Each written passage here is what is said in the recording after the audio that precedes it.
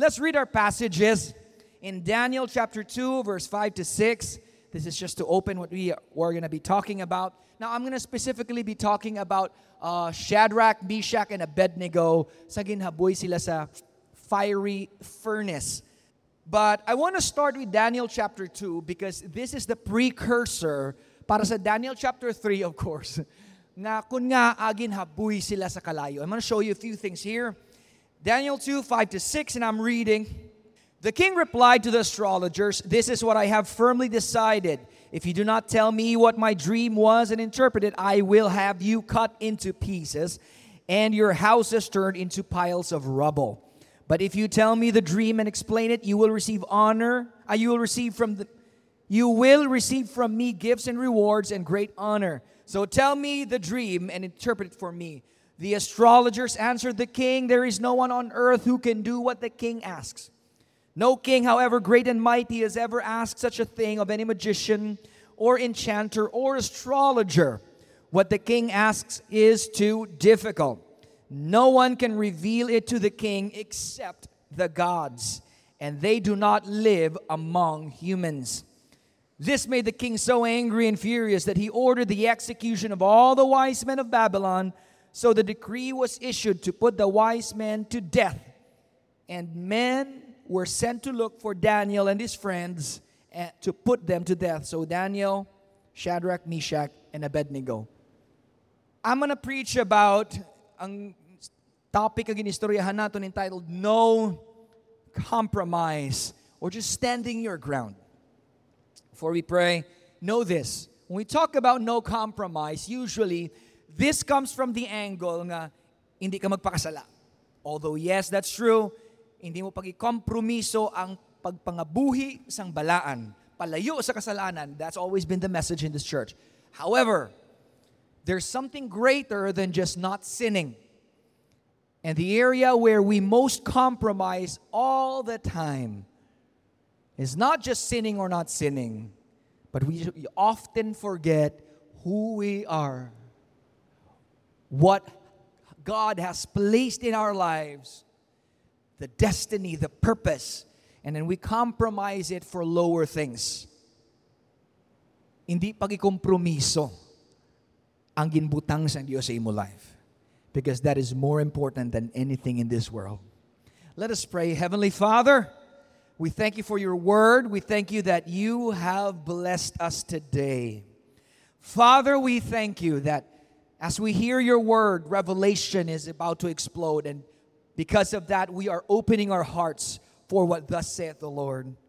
And through this, we could receive healing and blessing, deliverance and rejuvenation of hearts. We pray right now, O God, that you through your Spirit would spark the seed that has been planted deep in our hearts, that we may receive it, that it may grow, and we may see the fruits thereof. We bless you and we thank you once again in Jesus' name. And everybody said amen. Sige, sit down. Let's preach. We are back to Daniel. Anong dumanin yung lessons natin. This is our third lesson on the book of Daniel. If you're new here, you didn't hear the first messages, here's the quick review. Daniel and his friends, along with probably some other young Hebrews, were taken from Jerusalem into captivity, exile into Babylon. Now, wala na sang mas masakit pa sa isa ka Hudiyo, san sa kung kwaon mo siya into exile. Kagdalo mo ta siya sa lain nga lugar. Because for Jews, they believe that their blessing is directly connected to their land. So, samtang ara sila planted sa kung diin sila ginbutang sang Dios, they really believe that they are blessed. So, to pluck them out of their land, for them, it feels like you are removing them from their blessing. Kaya para sa ila ang blessings ng Diyos ga-connect permi sa lugar nga dapat nila kadtuan. Remember the Jews when they left Egypt, they were in the wilderness for 40 years, anticipating only one thing, to reach the promised land. Why? Because in the promised land, it is a land flowing with milk and honey. Right? Butsing ganon, ang lugar nga na, dira gatapik ang aton blessing. Now, let me balance it out from the perspective of the New Testament. In the Old Testament, their blessing was in the place The location was there in Jerusalem and then in Mount Zion. But in the New Testament, we are no longer citizens of an earthly Jerusalem. In the New Testament, may location gyapon, but the location is not earthbound. The location has already been relocated to the Mount Zion up in heaven. So now, citizens na kita sang lugar nga na. Now, tandaan nyo, di Pastor, citizens kita sang heaven, how are we gonna be blessed kung ma-disconnect kita if the blessing is connected to location? Watch this. You are already there. The Bible says, ato ka na to sa Mount Zion as you are here. Your citizenship is already there. That's why the Bible calls us ambassadors. You know what an ambassador is? An ambassador is a person who represents his kingdom, his nation, his country. And the ambassador carries with him, okay, the laws, the culture, the language, and the power of his nation. Amo nang trabaho sang ambassador. So we may be on this earth, but our citizenship does not belong here. Our true citizenship belongs there. Can I get an amen? Kagtungod sina. Amen. Bisan diin kita magkadto. Wherever an ambassador goes, he brings with him his kingdom. Ang gamit ko ng illustration last time, if you go to the, kung nakaagi mo apply for US visa, sa may Ross Boulevard, sino kaagi apply US visa? Bisan na-deny ka, kung nakasulod ka na sa application, technically, you actually have been to the United States. Because that small piece of land actually is belonging to the United States of America. It's American territory. So diplomatic na nga relations ng Pilipinas kag sang Amerika. Nga ang lugar nga na, iyan na sang Amerika. In fact, if an American citizen commits a crime, para hindi siya unjustly ma-condemn sang nation gaging kumita niya, what is the American citizen supposed to do? He needs to run straight to his embassy. When he gets to his embassy, at least may protection halin sa iya embassy. Why is the embassy so important?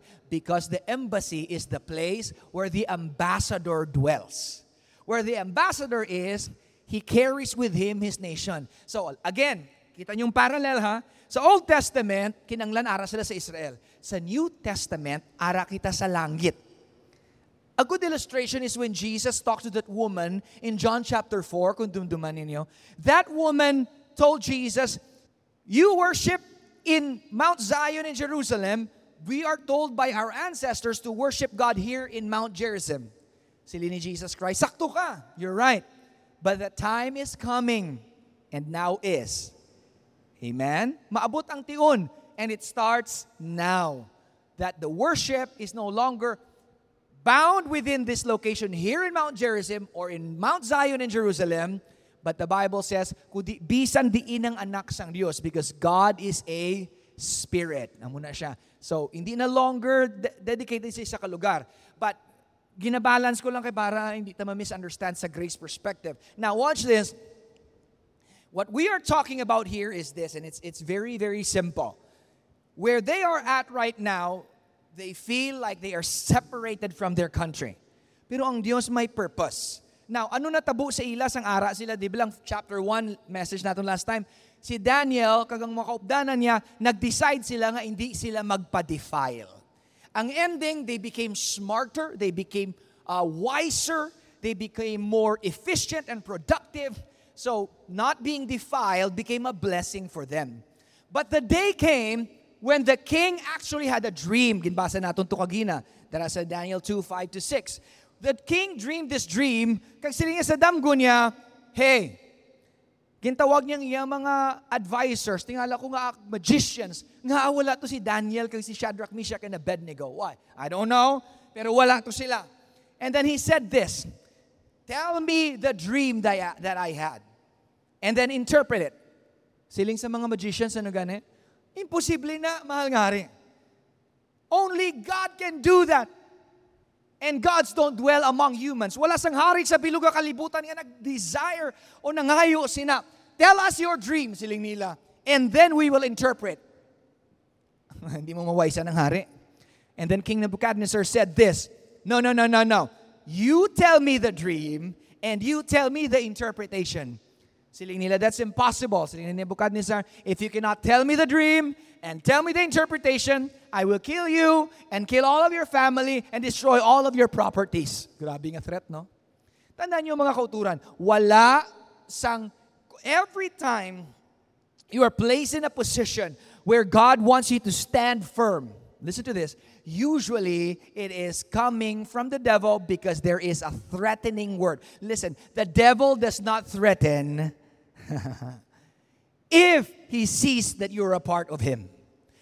This dream was intentionally given by God to the king nga hindi gid makaya sang normal nga tao without the wisdom and the power of God. This dream was there so that we could see ang kaalam sang Diyos. Natanawan niyo di bala sa verse number 13, and men were sent to look for Daniel and his friends to put them to death. Now watch this.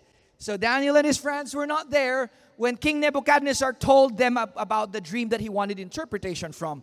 Wala to si Daniel. Pero tanawa bala, pati sila ipapatay.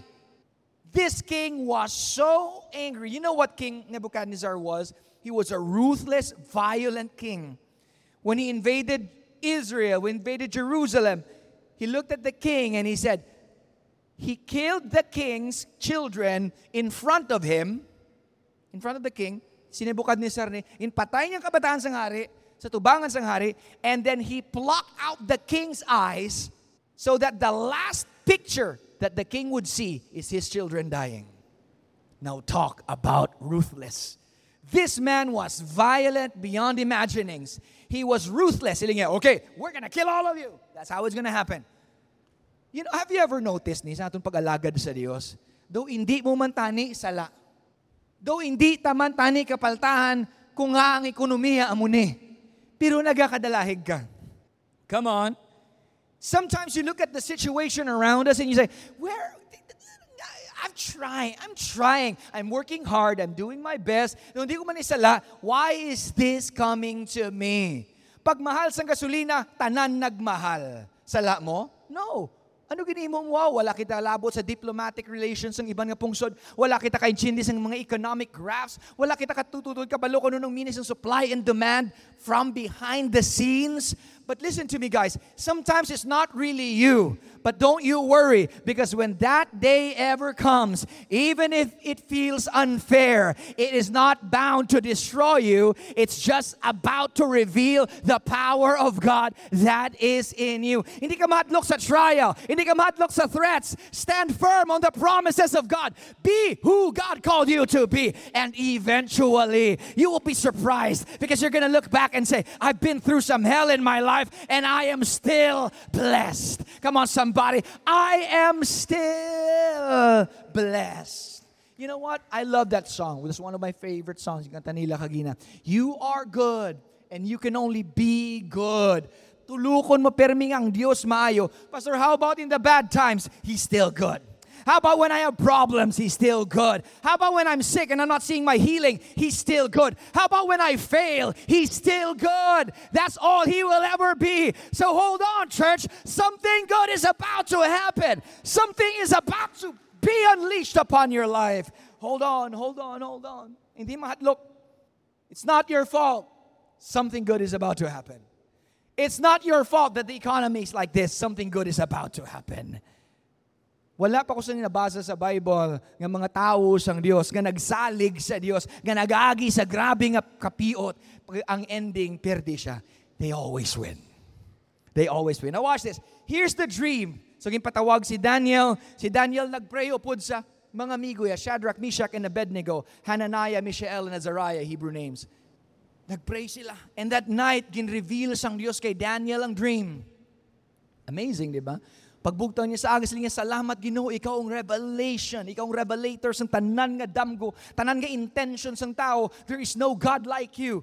And so Daniel now approaches the king and he says, I can tell you the interpretation of the dream. The king said, no, you tell me the dream first.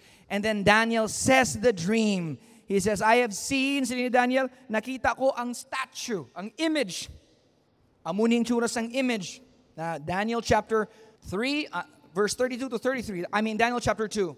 The head of the statue was made of pure gold, its chest and its arms silver, its belly and thighs bronze, its legs iron, and its feet partly of iron and clay, and baked clay. Now, I'm not gonna talk eschatology. Usually, ginagamit nato ni sa eschatology, di ba? To break down, ini siya, Babylon, Persia, Medo-Persia, Roman Empire. That's not what we're going to be talking about. But for sure, if you read your Bible in Daniel chapter 2, these different parts are different kingdoms represented by different kings. The head of gold is Babylon or Nebuchadnezzar. That's the head of gold. Tapos ang the rest are the succeeding kingdoms or empires led by a man that would succeed or follow him. So ginpakita sang Diyos ang future. Now watch this. Here's another part of the dream. While you were watching, a rock was cut out, but not by human hands. It struck the statue on its feet of iron and clay and smashed them. Then the iron, the clay, the bronze, the silver, the gold were all broken into pieces and became like the chaff on a threshing floor. Watch this. The wind swept them away without leaving a trace, but the rock that struck the statue became a huge mountain and filled the whole earth. Now, interpretations is the coming of the kingdom of God. That rock that was hewn out of the mountain was Jesus. And He comes back dito sa tiil, dito siya nag-igo, and then nagguba ang bilog na image. That's not the preaching. Provide lang the context. And then that's where Jesus steps in. Now watch this. In verse 44, in the time of those kings, the God of heaven will set up a kingdom. Now here it is. Here is truly the intention of God. Ginpakita sang Diyos kay Nebuchadnezzar, interpreted by Daniel, that this world will have kingdoms upon kingdoms and upon kingdoms, but it will all be at some point destroyed. Ang tanan nga gintugas ang tao, it will all come to nothing. But there is one thing that will remain forever, and that is the kingdom of God. So basically, that is the message. Don't worry, wala pa ko preach, relax lang.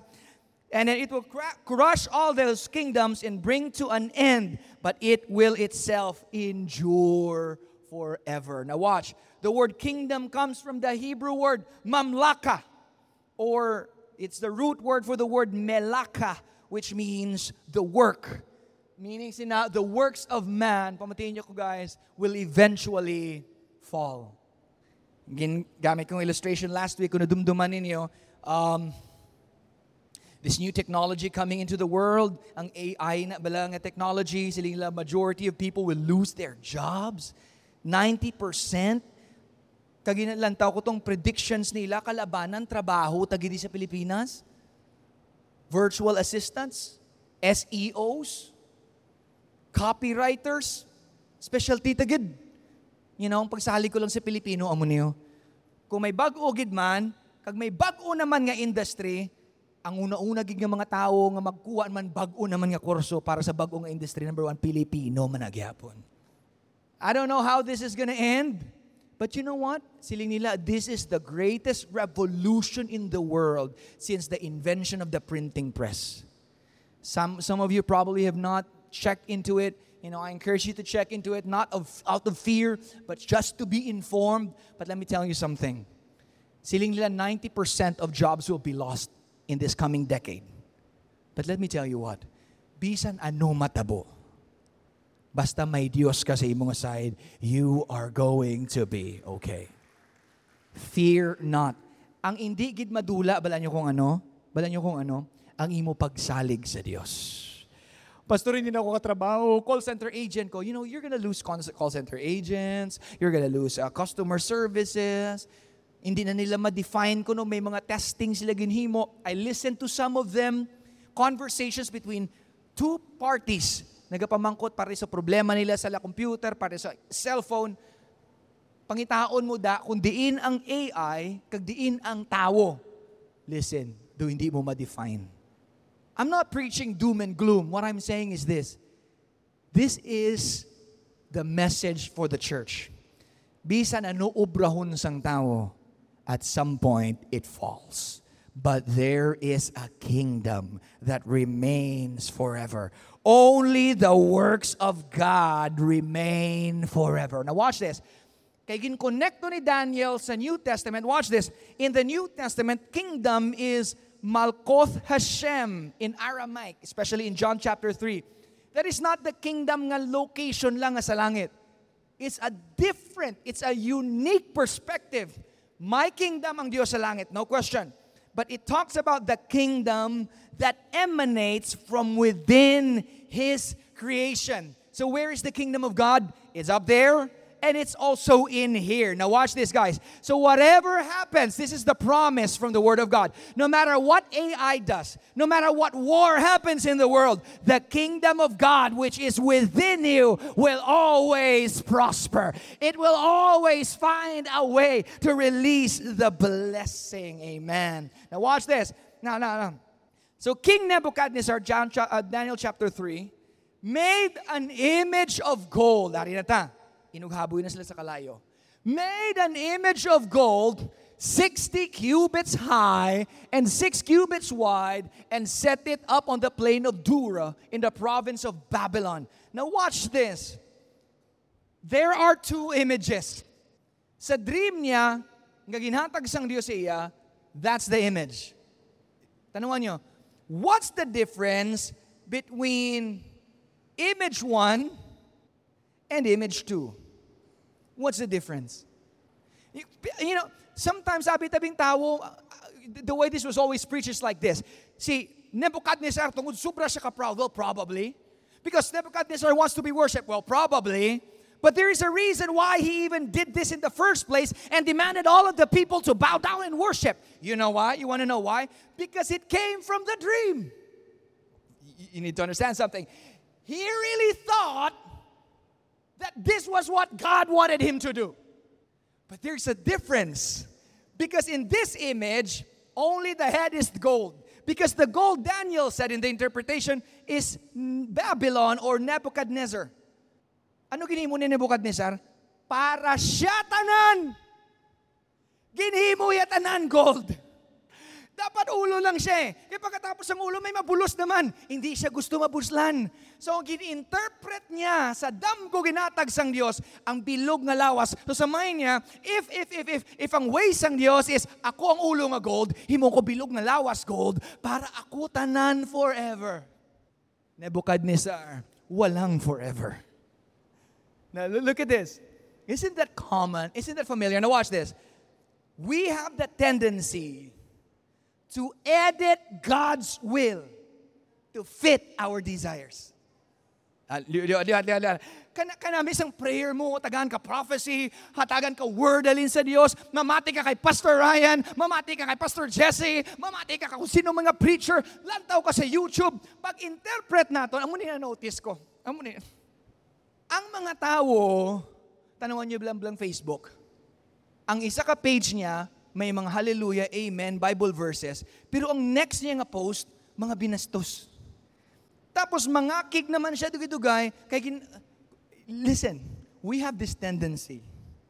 Nga kung may rebuke gani, do para lang sa iban. Hindi para sa aton. Kung makabaton ka sang something, do pina-twist naton ang ways ng Diyos para mangin convenient sa aton personal nga desire. Now watch this. This is what Nebuchadnezzar heard. He saw the dream. Daniel interpreted the dream. He understood the interpretation. But you know what? In his mind, maybe if I could edit it a little bit. Church, listen. When it comes to the will of God sa aton kabuhi, don't edit it. Just do it the way He wants you to do it. Submit to the will of God. But Pastor, hindi mo nang gusto ko. Don't edit it. Because the moment you edit it, that's a slippery slope going to deception. Dugay-dugay pagbalikid mo, you think you started right. But it is a mixture of God and you. Mas mayo. Paano naman ko si Brother Kelly ginambalya sa akon sang una? Of course, perfect timing is always perfect. But when you're seeking the will of God, mas mayo pakis ang madelay ka gamay. Hindi ka lang mag-una. Mas maayo pa ma-delay ka gamay, hindi ka lang mag-una. You know what? Let me rephrase that. Mas maayo pa nga mahinay ka, hindi mo lang pag-i-edit. Oh, come on. You know, when God gives a message to you, isa hindi mo maintindihan ang tanan. Don't you worry. Don't be in a hurry. God is gonna speak to you, and God is gonna find a way. God is gonna give you confirmations. But what the desire of God is, continue in that path. Listen, hindi pag-i-edit, para nga mag-fit sa imo gusto. Pasili mambalbing Ginoo nga. Mambalbing Ginoo nga, amuni ang kwaon mo nga kurso. Amuni ang path, amuni ang tao nga piliun mo. Pero nga aton mind, hindi amo na. Anamin mo, Lord, amune. Pwede man gurong amune. Though similar man sila nga duha. No, amo gini. Makuton mo dapat kagulingon mo nun, man. You know that verse in the Bible that says, delight yourself in the Lord and He will give you the desires of your heart is one of the most misunderstood verses in the Bible. The way a lot of people interpret this, that message is like this. God will give you whatever you want and everything you want. No. What it says is He will give you the desires of your heart. What He does is, what He gives is the right desires. He changes you from within so that His desire and your desire are in sync. And when His desire and your desire are one, church, listen, you become unstoppable. You never compromise for lesser things. You stand up for what you believe God has called you to do, because everything else is not as important. Okay lang na magwiti-witi, kita kung pasa siguraduhon talaga ang path nga ginalakta naton. Sigurado ka, amugin niya ginapahimo sang Diyos akon. That's what happened to Nebuchadnezzar. Ginpangita niya kung anong convenient para siya. Now watch this. And because that was it, this was his mind. Now everybody worship me. Now look at this, church. He then summoned the satraps, the prefects, governors, advisors, treasurers, judges, magistrates, and all the other provincial officials to come to the dedication of the image he had set up. I'm just going to read fast now. So the satraps, prefects, governors, advisors, etc., assembled for the dedication of the image that King Nebuchadnezzar had set up, and they stood before it. Then the herald loudly proclaimed, nations and peoples of every language, this is what you are commanded to do. As soon as you hear the sound of the horn, the flute, the zither, the lyre, harp, pipe, etc., you must fall down and worship the image of gold that King Nebuchadnezzar had set up. Now watch this.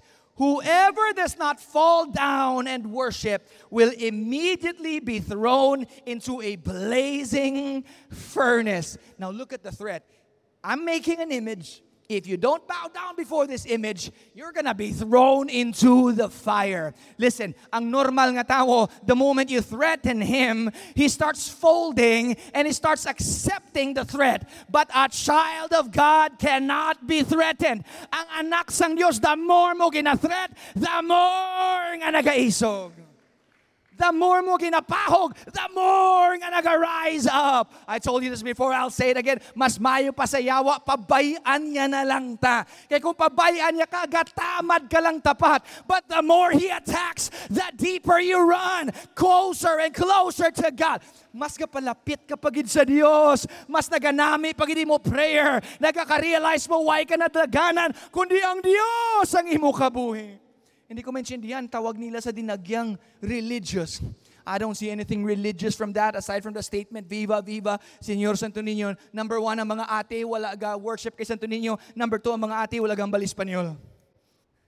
I don't care. I'm not speaking against dinagyan. I like it as a cultural heritage thing so that may concept kita sa atong ginhalinan nga culture. I'm not condemning that. But what I'm trying to tell you is this. We have a better reason, because the God that we worship is not only alive, He is a God who is an ever-present help in time of need. And when you stand firm before Him and say, I refuse to compromise. Amuning dalan sang Diyos para sa akon, I'm not compromising this. I'm not gonna be afraid. I'm not gonna be threatened. I'm not gonna bow down. I'm not gonna cower in fear. Iyaboy sa kalayo. Sigurong pagkatao ni Shadrach, Meshach, and Abednego, kinulbaan man sila. Partly. Where was Daniel here? It's not written in the book of Daniel, most likely because he was the one who interpreted the dream. He was sitting beside the king or standing beside the king, looking at the misinterpretation of that dream. Everyone else bowed down, aside from Shadrach, Meshach, and Abednego. Siling sa mga tao nga traidor, mga tao nga isaon. Basta may kalibutan, gani may hisaon gid. Amen. Amen. Kabalo ka mo kung adamo hisaon. Kabalo ka mo kung nga. Kay mas hapos maluoy sa tao. Ay kaluoy mon siyo, tagay ito. Tilo-tuloy gamay, tagay magmay nga pagkaon, kaluoy man. Mabudlay mag-rejoice sa tao nga ginapakamayo. Labi ni kulong tao nga na hindi mo type. Budlay mag-rejoice kung makita mong kontra mo nga ginapakamayo sang Dios. Can I get an amen? Galing ang basang Bible, bless them that curse you. Lord. Sino kagisin na? Ginabless mo ang galibak sa imo. Kita mo, wala sang ako. Kalabanan sa atin, Lord God, i-bless siya Ginoo, i-bless siya sang aro. I-bless siya sang punggod, ang punggod niya mapunggutan pa yun. I-bless siya. No, bless them. Irregardless of what you feel, bless them.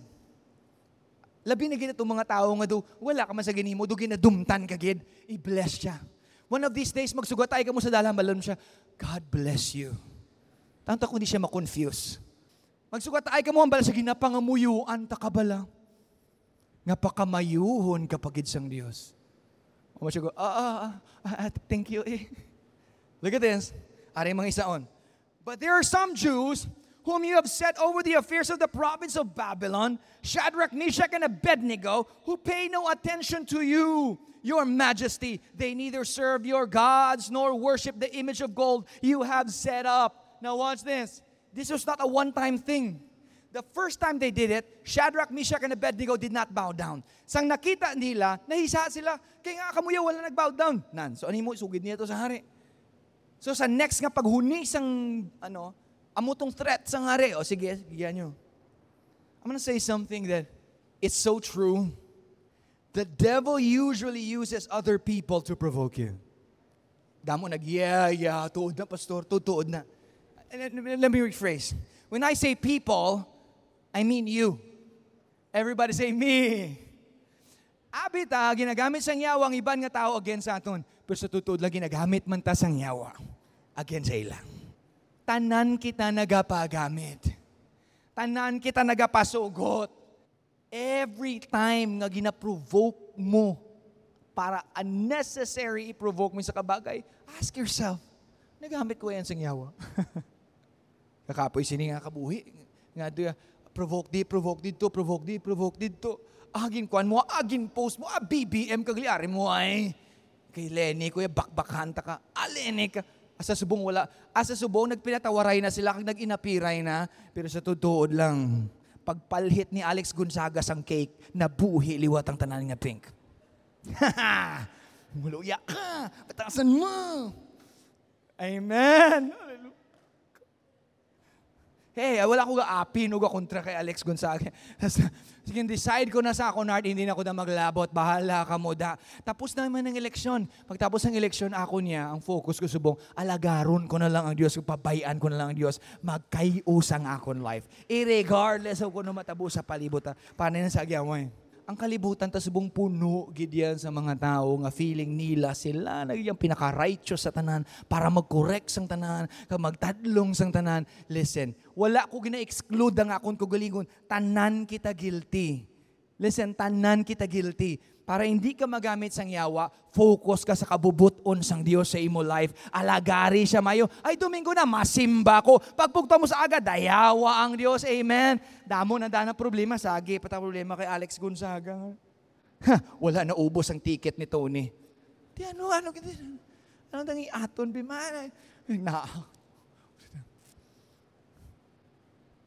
Ang pelikula wala nagsulod sa box office. Guys, I mean, balaan nyo man kung anong stand ko sa eleksyon. Pero doon medyo petty na napilitan na niya, buhay say God. Focus na doon sa pag-alagad natin sa Ginoo. Kay makapoy na sa gihakwat sang burden nga na sa aton abaga. Amen. Ang iban sa inyo, doon na ako mo happy sa akon. Love ta ka mo, balaan nyo gid na. Balaan nyo man kung sino ginboto ni Pastor. So they did not bow down. Just very big. Daniel 3:13-14. Watch this. Furious with rage, Nebuchadnezzar summoned Shadrach, Meshach, and Abednego. So these men were brought before the king, and Nebuchadnezzar said to them, "Is it true, Shadrach, Meshach, and Abednego, that you do not serve my gods or worship the image of gold I have set up?" Tuod na. Now when you hear the sound, etc., etc., and worship the image I made, very good. But if you do not worship it, you will be thrown immediately into a blazing furnace. Now watch this. Then what God will be able to rescue you from my hand? Grabe nga statement. No? Hindi ka magluhod, ibutang ta ka sa kalayo. Kag ano nga Diyos ang makaluwa sa imo? Ano? In the New King James Version, who? Now let me tell you. You know why Nebuchadnezzar was so confident saying this? Ano nga Diyos or sino nga Diyos? You know why? Because para sa iya mind, ang Diyos ng mga Hebrews ara sa iya side. Twisted. He really thought that the God of the Hebrews, the Yahweh that they served, was on his side because Yahweh was the one who gave him a dream and he fulfilled that dream. He manifested that dream. Bangara! Gintuman ko kung anong gusto sang Diyos. So ang hambalin ni Nebuchadnezzar, sino na iya nga Diyos? Ang gusto niyo iaob. Kaya ang Diyos sa mga Hebrews, nagsugo sa akon, ngay patindog ni. Na miss yagid. Wala yagid again. Do not twist God's will to fit your selfish intentions. When it comes to God's will, just hold on. Can I get an amen? So watch this. Shadrach, Meshach, and Abednego replied to him, King Nebuchadnezzar, we do not need to defend ourselves before you in the matter. Listen, guys, this is the hardest thing to do. Listen, tanan nga keyboard warriors, listen. Ako, dalahi ko di gamay. Kaya kung dando hindi ka bati, bagting. Ako dando hindi man magpapirti. Feeling ko daan niya kung magdebate ka, mabato ko sa imo. Kung sakto na tindugan ko, bala na. But watch this. Watch. Saling nila. We do not need to defend ourselves. Oh, church, you're misunderstanding. When you decide, I'm going to defend myself, you know what you're saying? I'm not really sure if God will. I'm going to put it on my own hands. I'm going to do this myself. But here's a message for the church. You do not need to defend yourselves. Let God be your vindicator. Let God vindicate you. Stop fighting battles you're not supposed to fight. And let the God who called you in the first place vindicate everything that you do. Pabayi ang galibak. Pabayi ang gahambal. Stop defending yourselves. Stop throwing stones at every dog that barks. Keep on going. Stop defending yourself and be what God called you to be. Amo ni pinakabudlay sa tanan. Labi nagkikita nga mga fighters. Labi nagkikita nga feeling educated danta. Kita nga mga maalam. Kita nga nakalantaw YouTube video. Nakalantaw ka lang YouTube. Feeling mo master ka na sa international diplomatic affairs. Ay nga nagamuni siya. Nga nagamuto siya. Kaya amo kita ng nature naton. Kung inaatake ka, ano imoon mo? Atake ka man. Kada atake sa imo, hindi lang ganing defend ha, ga-atake ka man. But let me tell you what, I'm not preaching just to you. I'm preaching to myself as well. Because somewhere inside here is a fighter as well. But God is telling us, church, hear this now. Instead of fighting back, this is what you need to do. Let God fight your battles. Don't defend yourself. Let God vindicate you. May duha ka bagay sa Bible nga wala giginahatag sang Dios. Iya lang gid na. Number 1, he said, I will not share my glory with another.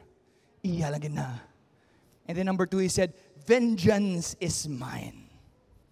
Don't take the glory and don't take the vengeance. Give it all to the Lord. Surrender it all to the Lord. Mabugat na, budlay na, ihigo tatanan, ang pride mo sakit, but give it all to the Lord. Vengeance is mine. Galing Pastor Rabi, hambal niya, vengeance is mine. Galing Pastor Ginperti kami nila, vengeance is mine.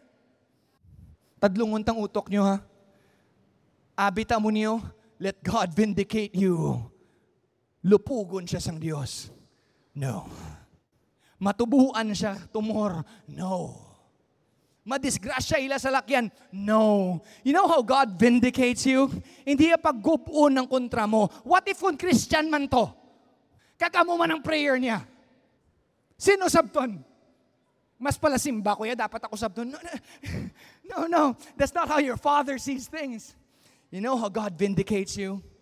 Kung ara ka sa sakto, sa tadlong, sa kabubuton sang Diyos, the Lord reveals it. Truth will be revealed. Pero kung pagpati ko, you don't want to agree with me if you don't want to agree with me. Pero ang mugin yung pinaka-the best ngayon moon sang Diyos. Bisan ano kaguba sang kontra mo sa imo, the Lord will bless you still. You are gonna be so, hindi ka lang sang Diyos patyo na imo kontra, but you are gonna be so blessed nga ma-vindicate ang calling sang Diyos sa imo life. The same people who said, "Oy, imposible, hindi na matabo," the same people are gonna look back and say, "Upod yakin ba ng Diyos?" That's no longer him. That's no longer her. That's God. Pagbusong mo, kag-ikara ka sa position, gina-condemn ka sa tanan mo nga neighbor, tanan mo nga tita, gahamba nga hindi ka naging magtinad. Paano ka magtinad? Kaya wala ka pa katapos, nagbusong ka na. Listen, I'm not saying that's okay. What I'm saying is this, it's not the end of your story. Put it up inside. Bring it to God. Stand up again. Keep on walking. Know what you're called to do. And eventually, very soon, the Lord shall vindicate. I'm close to ending. Now watch this. Sila ni King Nebuchadnezzar, habuy ta ka sa kalayo. Watch ko nung nila. If we are thrown into the blazing furnace, the God we serve is able to deliver us from it. And He will deliver us from your majesty's hand. Sila kung ipinahan mo kami. Watch. The God we serve will save us. They didn't try to justify. Mahal nga rin, di na pwede moon. Kaya ang layita mo na, tuntuman mo kayo, gini mo na mo na, sang wala kami na defile sang una, kita mong strength, kung pabayaan mo, no. They said, say what you want to say. God will save us. God will save us. God will save us. Can I get an amen? Look at this. Para sa akon, bilog, ginabasa ko niya muna pinaka-grabe nga statement. But even if He does not, we want you to know, Your Majesty, that we will not serve your gods or worship them. God will save me, but if He does not, I still refuse to compromise. I'm gonna stand and I'm gonna keep on believing. Oh yes, I'm gonna fail. I'm gonna act out of attitude. I'm gonna act out of my own character, but I will stay. And even if He does not. Can I get an amen? Look at this.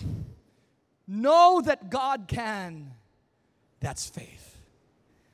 Surrender the unknown. That's trust.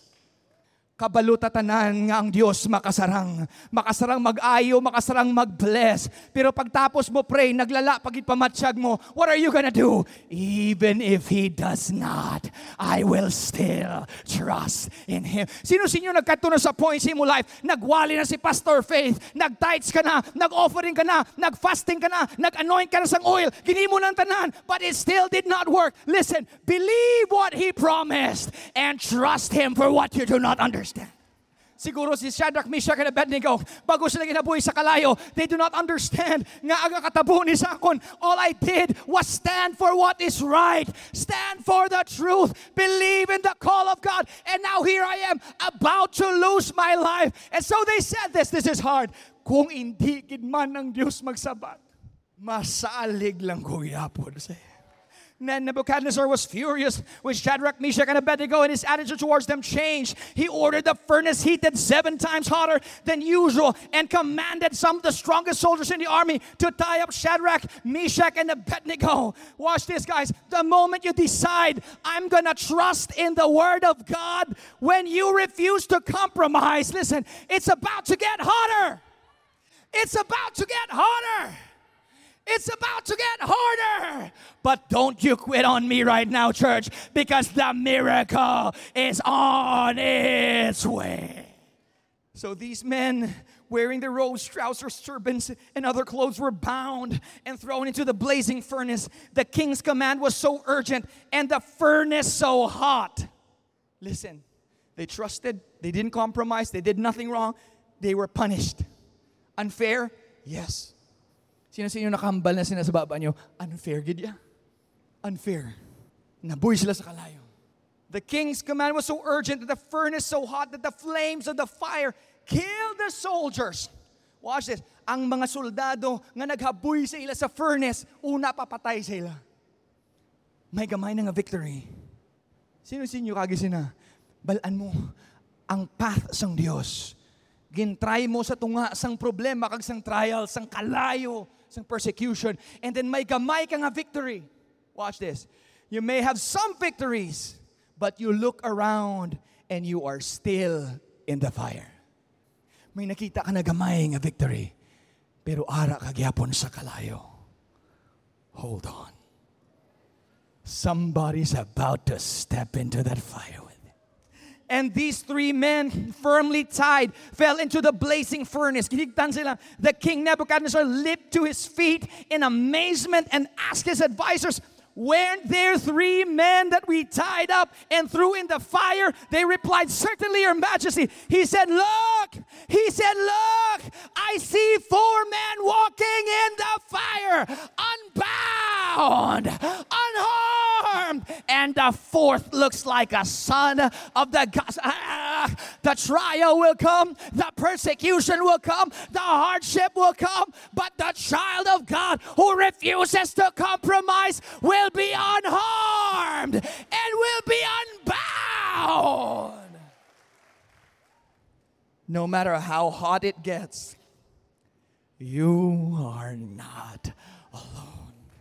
You are not alone. Nebuchadnezzar then approached the opening of the blazing furnace and shouted, Shadrach, Meshach, and Abednego, servants of the Most High God, come out, come here. So Shadrach, Meshach, and Abednego came out of the fire. Watch this. Ginbasa ko bali, kapila ko ginbasa bilog nga 2-3 weeks. And I came to this conclusion in my prayer and in my meditation. Listen to this, guys. No matter what the situation, no matter how hot the fire, no matter what the trial is, the only thing we have control of is our reaction. Listen, you have no control of the fire. You have no control of this nation. You have no control of the economy. You have no control of what AI will do. You have no control of the war in Ukraine and Russia. You have no control of COVID-19. You have no control of what China is planning to do. You have no control of how the market is going to react. You have no control of the price of sibuyas. You have no control of the opinion of other people about you. You have zero control of that.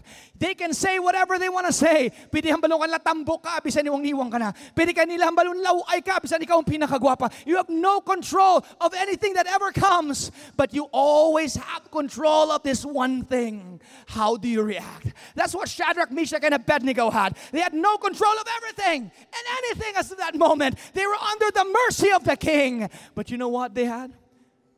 They controlled how they reacted. Makutunta ka mo, ano ang ginatubang niyo subong? Isa lang kabagay ang may control ka. How do you react to it? Are you gonna fold and blame others? Are you gonna feel sorry for yourself? Or are you gonna praise Him in the middle of the fire? I'm done preaching. Watch this. And the satraps, prefects, governors, and royal advisors crowded around them, and they saw that the fire had not harmed their bodies. nor was a hair of their heads singed. Their robes were not scorched. Listen, when you stand firm in the fire, only what binds you is removed. Only what pulls you down and locks you up is destroyed. Here's the best part. And there was even no smell of fire on them. Not only were they not harmed, it looks like they didn't even go through anything. Bisa ng baho sang aso o sang kalayo, wala nagtapik sa ilalawas. Subong, dumakwit ka na. Dumasurrender ka na. Dumasulon mo ng Diyos. Dumadiscourage ka na. Pero kung magpadayon ka, kag magtindog ka sa kuntiin kaginbutang sang Diyos, eventually, malampasan mo gid na. And when you come out of the fire, all the heat you got would just be a memory. Kag pagbalikid mo, wow, nga na-depress gid ko to man? Nga amo gito reaction ko man? Nga adutayan ko nag-suicide sa problema nga to man? Amo malang to gali? If a child of God stands firm, fire can never destroy you. It will only reveal you. Let me ask you a question right now, church. I know you might be going through some fire and tests and trials as of the moment. I don't know what they are. It might be a financial problem. It may be a problem with your relationship. You think right now that you're about to lose this marriage. You think right now that this relationship is not working. You think right now that this business is failing. You think right now that your career is going nowhere. You cannot find any answer, completion, fulfillment, or any sense of satisfaction for what you are doing as of the moment. But let me tell you something right now. How are you going to react? As for me, I will trust in what I do not see. I believe in what He has promised, and I will praise Him the whole way. I will lift my hands, and I will praise Him in this storm. I will raise my voice and shout a louder hallelujah, because I'm not alone. There is another in the fire.